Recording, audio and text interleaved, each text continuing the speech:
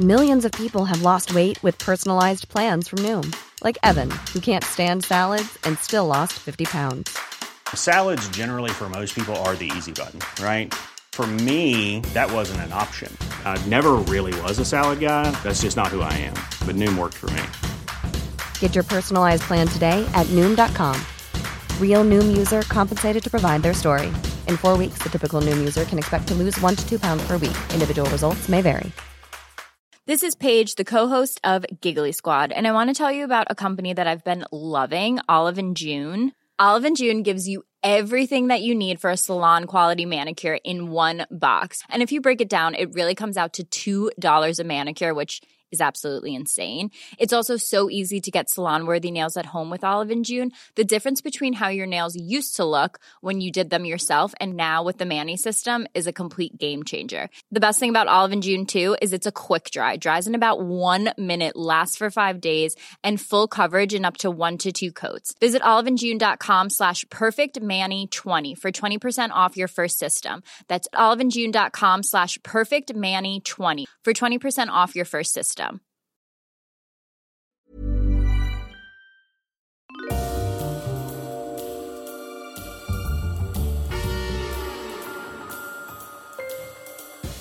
Ladies and gentlemen, welcome to Histories of the Unexpected, the show in which we demonstrate that everything, simply everything you could possibly think of, has its own history, like snails, oranges, and happiness. I love those. I love them especially because they are courtesy of my 9-year-old daughter. I was sitting down last night preparing for this podcast, and she was sitting beside me reading, and I asked her to name 3 things at random. So thank you, Alice. That was very good. Or really good. We could do hackers, whackers, and slackers, trackers, packers, and carjackers.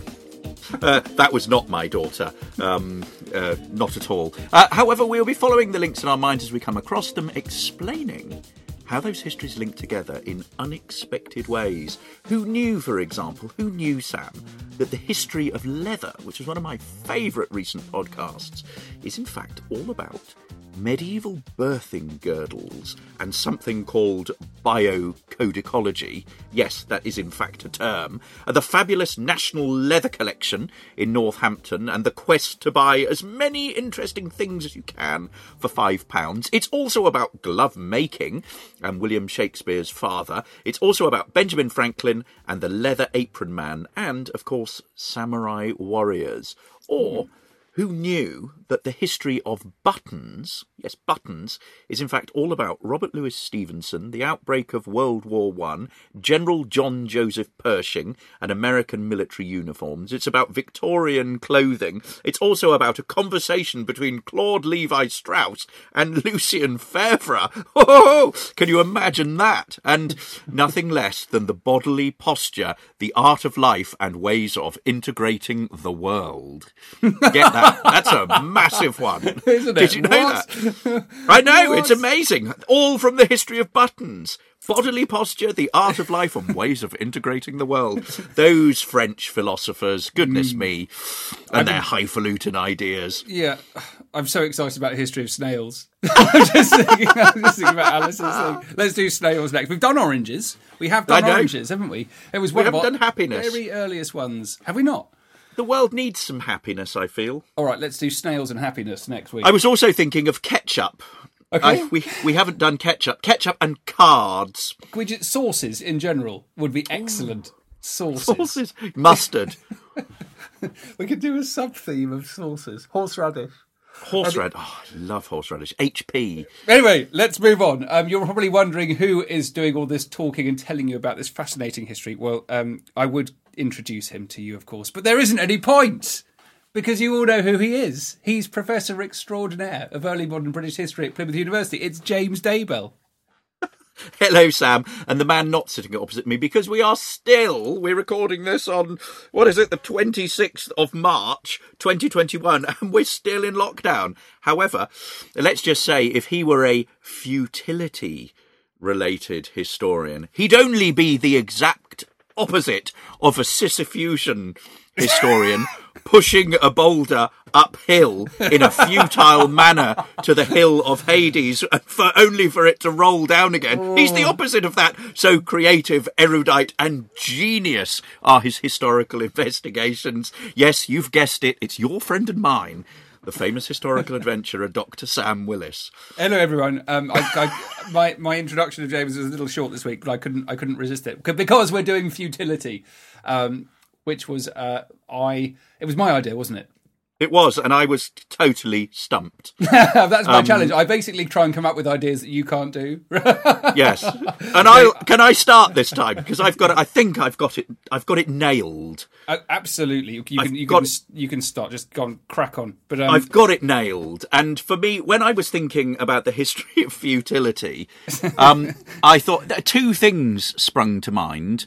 One was World War I, and the other was Oscar Wilde, and Oscar Wilde in prison. So I'm going to talk about two things. I'm going to talk about the futility of the Great War, and I'm going to talk about the futility of forced labour to break a genius, creative man.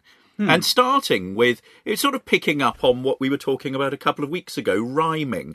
I remember ending one of the little bits there, talking about Wilfred Owen as a two-poem poet. And I completely backtrack there, because I don't think he's simply a two-poem poet, because I found another poem by Wilfred Owen, which, extraordinarily enough, is titled Futility. And it's a poem written in May 1918. And I think what I'll do is I'll just read it to you, so that you sort of get a sense of it. And then I'll use that as a sort of riffing point for discussing something about the sort of futility of that war, which basically saw, it was a war of attrition, which basically saw two sides battling against each other in a totally futile manner until they were more or less down to, until, they had sort of broken through, but to a great bloody cost.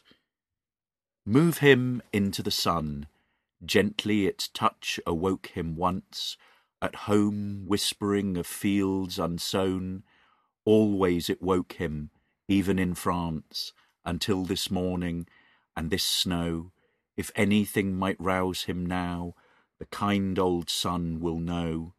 Think how it wakes the seeds, woke once the clays of a cold star, our limbs so dear achieved, our sides full-nerved, still warm, too hard to stir.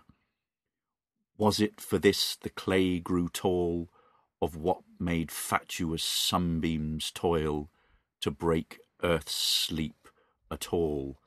So this is a sort of description of a group of soldiers attempting to revive an unconscious soldier by moving him, into the kind old sun, which of course is an incredibly futile gesture. And I think we've talked a lot in the past about the futility of the Great War, these sort of powers against each other, the horrors of trench warfare, where basically you were fighting over, literally, meters of land that would suddenly get taken and then would fall back onto to the other side. And one of the most futile of all battles, a very well-known battle, the Battle of the Somme. And this occurred in July 1916. On the 1st of July 1916, British and Empire forces, with their French allies, launched a massive attack against the German trenches near the River Somme in France. And this was across a 30-kilometre track. And before they did this, there were preparations, and they literally bombarded the hell out of the German lines. It's estimated that 1.5 million shells were dropped onto the enemy lines. And what they were attempting to do was basically destroy all the German defences, all their fortifications, cut through the barbed wire, and this would then lead to free passage for the Allied troops to just, move forward, take over this area. And so this took place, this sort of heavy bombardment, for about a week beforehand. And then at 7:30 in the morning on the 1st of July, just after a sort of series of heavy duty mines were detonated, the infantry emerge from their trenches and start going across no man's land. The problem is this went horrifically wrong, because what they didn't know was that the Germans had dug deep under the ground, deep into the earth. They hadn't knocked out the defences at all. The troops were spread far too thinly. The machine guns were up. The wire remained uncut. And what it meant was that these poor soldiers, in a very futile manner, were basically marching forward against German guns and were mown down in their thousands.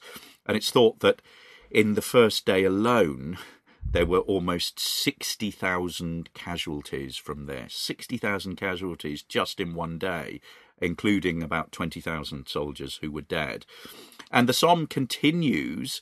We've talked about it starting on the 1st of July, and it continues into September. So it continues without any major breakthrough. They introduce tanks in September, and there are about 49 tanks that take part in an attack on the village of Flers. But overall, the casualties were absolutely awful, and the statistics are just horrifying. By mid-November, 500,000 Germans have been, killed or injured. So there are 500,000 casualties. British Empire casualties were over 400,000. The French losses were in excess of 200,000. And for all of this, the Brits had just gained about 10.5 kilometres, of ground at its furthest point. So this was terrible. And we have first-hand accounts of this futility and what happened on. And I just want to read you a couple of them now. There's an account from an infantryman, George Coppard, and his story. Hundreds of dead were strung out like wreckage. Quite as many had died on the enemy wire as on the ground. They died on their knees, and the wire had prevented their fall. It was clear that there were no gaps in the wire at the time of the attack. Had the British generals studied the black density of the wire through their powerful binoculars? What made them think that artillery fire would pound such wire to pieces? Any Tommy could have told them that shell fire lifts wire up and drops it back down, often in a worse tangle than before. What was superior beyond any doubt was the enemy trench system. Any element of surprise had been ruined by the long bombardment. So there we are, just a really sort of futile battle. Yeah, absolutely. It's interesting that you thought of the first one. Well, I did too, but for an interesting reason. Do you know what a Google Ngram viewer is? I do know what a Google Ngram viewer is, yes. Well, okay. For those of you who don't, James, do you want to tell everyone, or shall I? I'll allow you, since I've used them in teaching, actually. It's a kind of a search tool. If you put something into Google, what it'll do is it'll tell you how frequently a particular word has been used. They use it. It's based on all of the many millions of books they've scanned in many different languages from between 1500 and 2019, and they're in English, simplified Chinese, French, German, Hebrew, Italian, Russian, and Spanish. And if you put futility into this, you get a really interesting result. So around about 1800, it's kind of pottering along. I'm not going to give you specific figures here, but I'm going to try and describe the shape of the graph. So it's going along just slightly below what it is today in 2021. It then takes a significant dip. So no one is using the word futility between 1860 and 1880. But from 1882, I suppose, until About 1940, it takes a huge rise, is a massive spike to well over double what it was when I started off talking about this in 1800. So almost doubles, and then it settles back down again to roughly what it was in 1800. So you can imagine the graph going from 1800 right down, and then whizzing all the way up, and then down again. So a very distinctive shape. And I thought, well, goodness me, what was going on between 1882 or whatever it might be and 1940? And the one thing you can immediately think of is, of course, the world wars, this period of the world disintegrating into fighting. And I was wondering about how the best way of talking about the futility, and I wanted to go back to a primary source. And for those of you who know your World War I history, and also those of you who know your history of war in general, there is nothing better than Erich Remarque's All Quiet on the Western Front, which was a novel. He was a German veteran of the First World War. The novel describes his extreme physical and mental stress during the war, and also the detachment from civilian life, which was felt by many of those soldiers when they returned home. And it's an extraordinary book, and I'm just going to read you a few little quotes out of it, because I think it will inspire you to go and read it.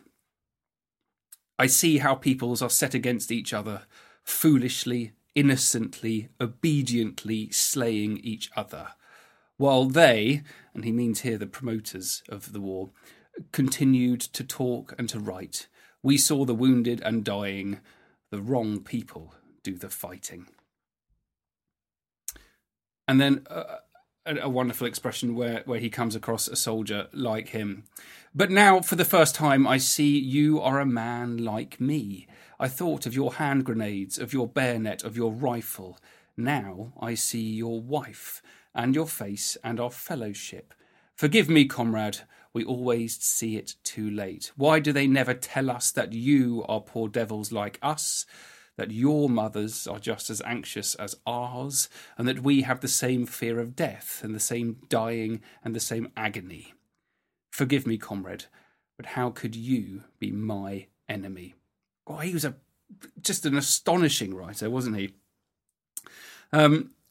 I am young, I am 20 years old, yet I know nothing of life but despair, death, fear, and fatuous superficiality cast over an abyss of sorrow. I see how peoples are set against one another, and in silence, unknowingly, foolishly, obediently, innocently, slay one another.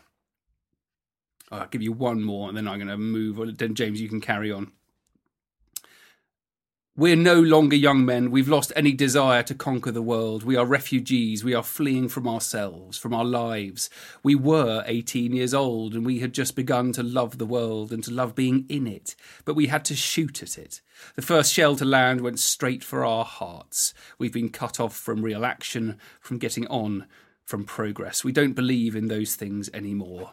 We believe in the war.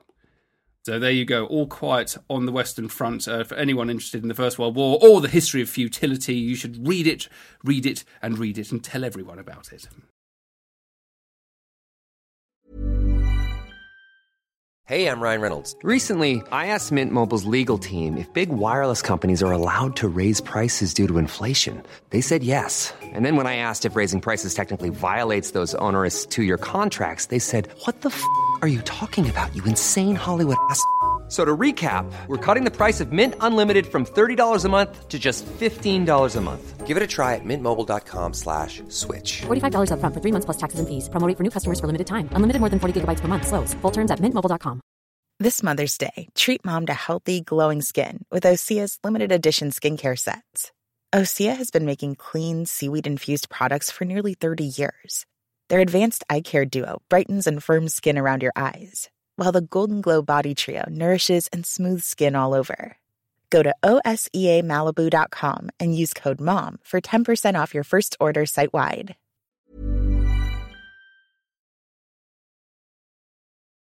Excellent. So futility is all about the Great War.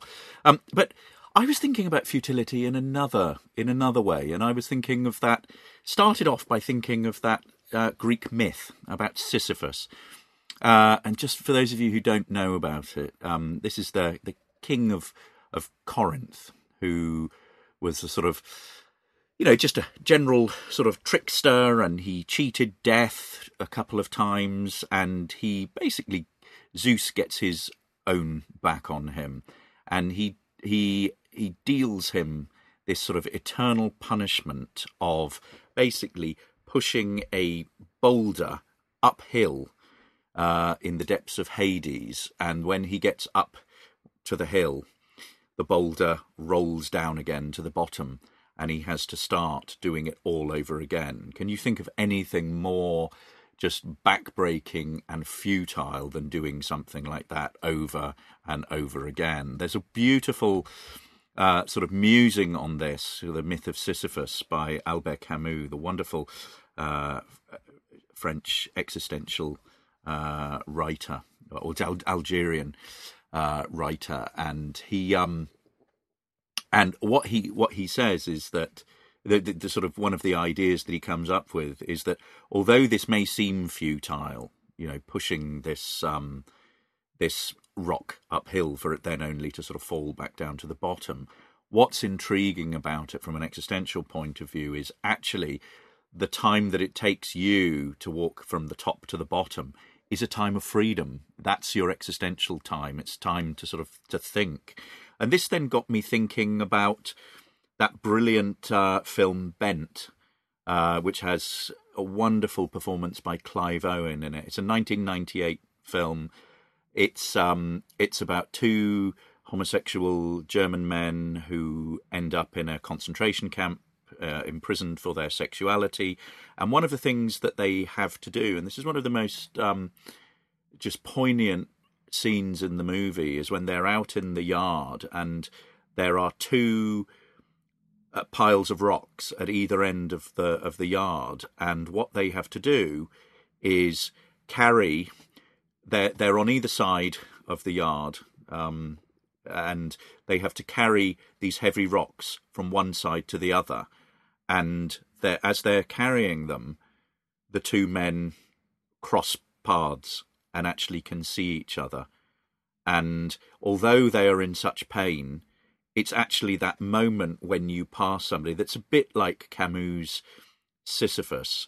That's your moment. And even when you are enduring this futile hardship, you find some sort of fleeting moment of something in those terrible circumstances that shows you that you're alive. And this then got me thinking about Oscar Wilde, very well known for being imprisoned for his homosexuality, and he goes to, I think it's first Newgate Prison in London. He's moved to Pentonville. He's then moved to Wandsworth. He ends up in Reading Jail. Reading is my hometown. There's a superb Banksy mural on Reading Jail at the moment, which you should all check out. But one of the things that is extraordinary is the forced labour that he has to endure as part of this. And I think one of the things that I find most upsetting about this is the way in which this was used to just break such a creative genius. He had to walk the treadmill. He had to pick oakum, which is basically separating fibres of scraps of old navy rope. So real sort of just mundane stuff. And I think it's the Victorian policing and prison system that actually forces prison on people as some form of punishment. That it's not simply about correction. It's about a mode of imprisonment that actually punishes you for what you've done, breaks you down, breaks your will. And I'll just give you a description of some of these forms of hard labour. The treadwheel that Oscar Wilde was forced to be on. If you've seen Stephen Fry's brilliant film Wild, you'll have a sort of sense of what it is. And basically, what it is, it's it's a large hollow cylinder of wood on an iron frame with a series of steps, and the steps are sort of 6-7 inches apart, and you've got handrails on each side. And basically what you have to do, you use those to steady yourself, and then you basically have to walk. And this causes a mill to revolve, and the resistance that you get is caused by heavy weights. There was a point when this, had some sort of practical purpose, and it drove a mill or it pumped water. But later on, you're just doing it for the sake of doing it. And what would happen is, for a 10-hour stretch, get this, you would do 10 minutes on this treadmill and then 5 minutes off. Oh. And it would be done in silence, and you could have to do this for 3 months or so, and it's the kind of thing that would lead even a super fit person just completely broken. And there's a scene in the film Wilde when Oscar Wilde comes out of prison and he is just a shadow of his former self. And there's a bit where he's having lunch with one of his friends, and he just doesn't quite know what to do. And he's obviously been in this routine where everything has had to be ordered, and his knife and fork need to be, either side of his plate very neatly, and he needs to sit up, and, and it really has just broken him. The other thing that he was involved in was picking oakum. And this is another form of hard labour. And as I said, it is basically taking old Navy rope, so tarred rope, and pulling it apart so that you split out the individual fibres. It's where the phrase "money for old rope" comes from. But it meant that they could then be used and you can imagine that this was pretty difficult work, and really bad for the hands, would make them bleed, would be incredibly painful. And a couple of other just totally futile forced labour devices. One was the shot drill. This is very similar to what I was describing earlier on with Bent, the film Bent, trying to sort of move large rocks from one side of a yard to another. This is, you're carrying a heavy iron ball, and you have to pick it up. You pick it up to the level of your chest, and then you have to walk a set distance, and then you put it down, and then you pick up another one and repeat it, and you just go backwards and forwards. And perhaps the worst thing is something called the crank. And there is no point to this other than just being, futile is the best word for it. It is utterly pointless and soul-destroying, and the really evil thing about it is you could do it in your cell. And the crank is basically it's a large handle that is connected to a drum full of sand and gravel, and it had a counter on it. And each day you had to turn a certain number of turns without it doing anything. All you were doing was literally turning this handle, this crank, that was then just churning this sand and gravel around. And you might have to do 10,000 turns a day, and you wouldn't be fed until you had done it. So you do a certain number before breakfast, a certain number before lunch, a certain number before supper, a certain number before you go to bed, and you're in isolation, you're in your cells doing it, and it's just, the whole idea is to punish you, penalise you, break your spirit. Absolutely futile. Yeah. Effective, I suspect. I don't know. I imagine if what you want to do is break somebody's will and bring in, just mind-numbing discipline, probably quite effective, but in a really sort of, in a really horrific, horrifying way. Yeah. Unless they were spending all their time being creative and they turned them into creative writing geniuses. I very much doubt that. I know. Where's the time for poetry when you're turning a crank? Oh, God. Oh, I don't know. Let's finish up futility. Here's a great one. Lord Raglan wishes the cavalry to advance rapidly to the front, follow the enemy, and try to prevent the enemy carrying away the guns. Troop Horse Artillery Mare Company. French cavalry is on your left. Immediate. Go, go, go. That is that's the Charge of the Light Brigade order. And it was the one thing that I decided to settle on. I thought, hang on a minute. There's all sorts of interesting expedition futility stuff we can do. There's all sorts of military stuff. I thought about talking about Scott of the Antarctic's last diary entry. That's a very good one. Or General Charles Gordon, his last letter from Khartoum. That's in the last quarter of the 19th century. And he's being besieged. He knows he's going to fall and writes a fascinating letter. But I settled on the Charge of the Light Brigade. I think it's interesting because it highlights so much that went wrong in war. Primarily, it was a mistake. It wasn't an unwise decision when they originally ordered it, but it was riddled with misinformation and miscommunication. So it happens during the Crimean War in 1850s.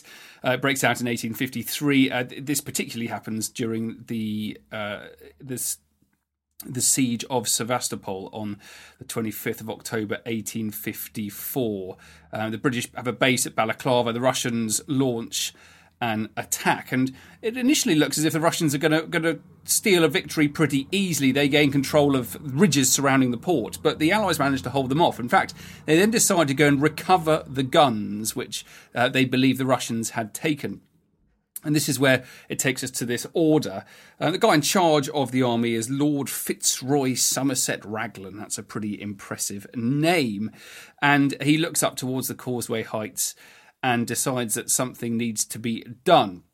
The original plan is to send up the cavalry. So you've got heavy and light brigades. And they're going to advance up there with the infantry. This is the key point.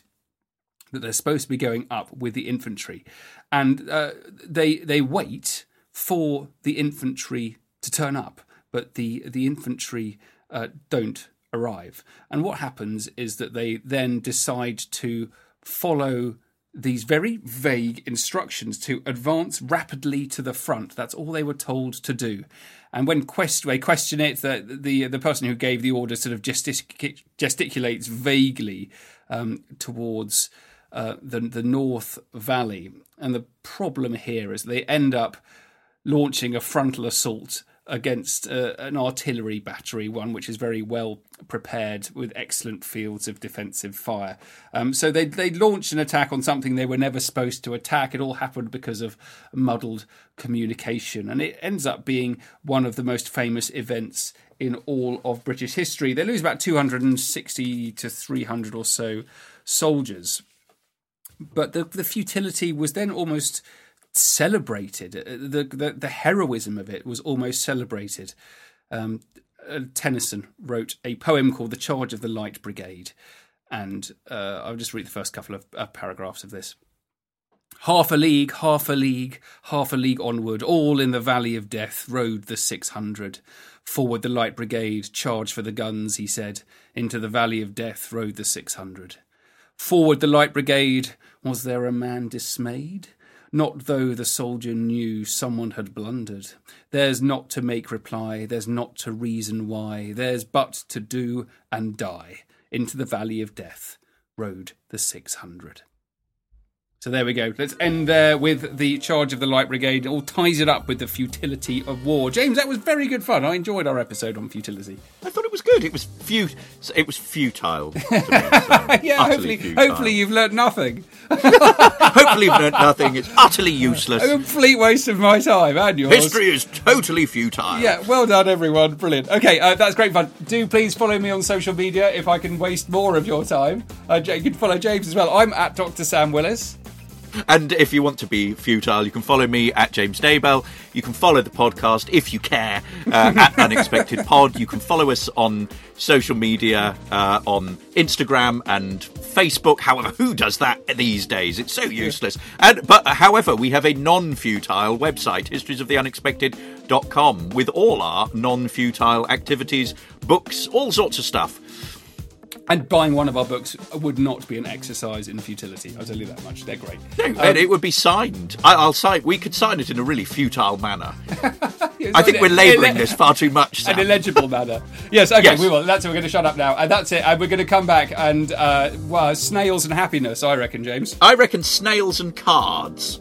Cards? All right. Well, as in playing cards? Ooh, yes. Or, yeah. or kind of memory. Yeah, I cards think or birthday snails and cards. cards. Okay, fine. Snails It and could cards. be. It could be playing cards, couldn't it? One, two. Okay, that's it, guys. We'll be back again soon. All right, cheerio. Bye-bye. Bye, guys.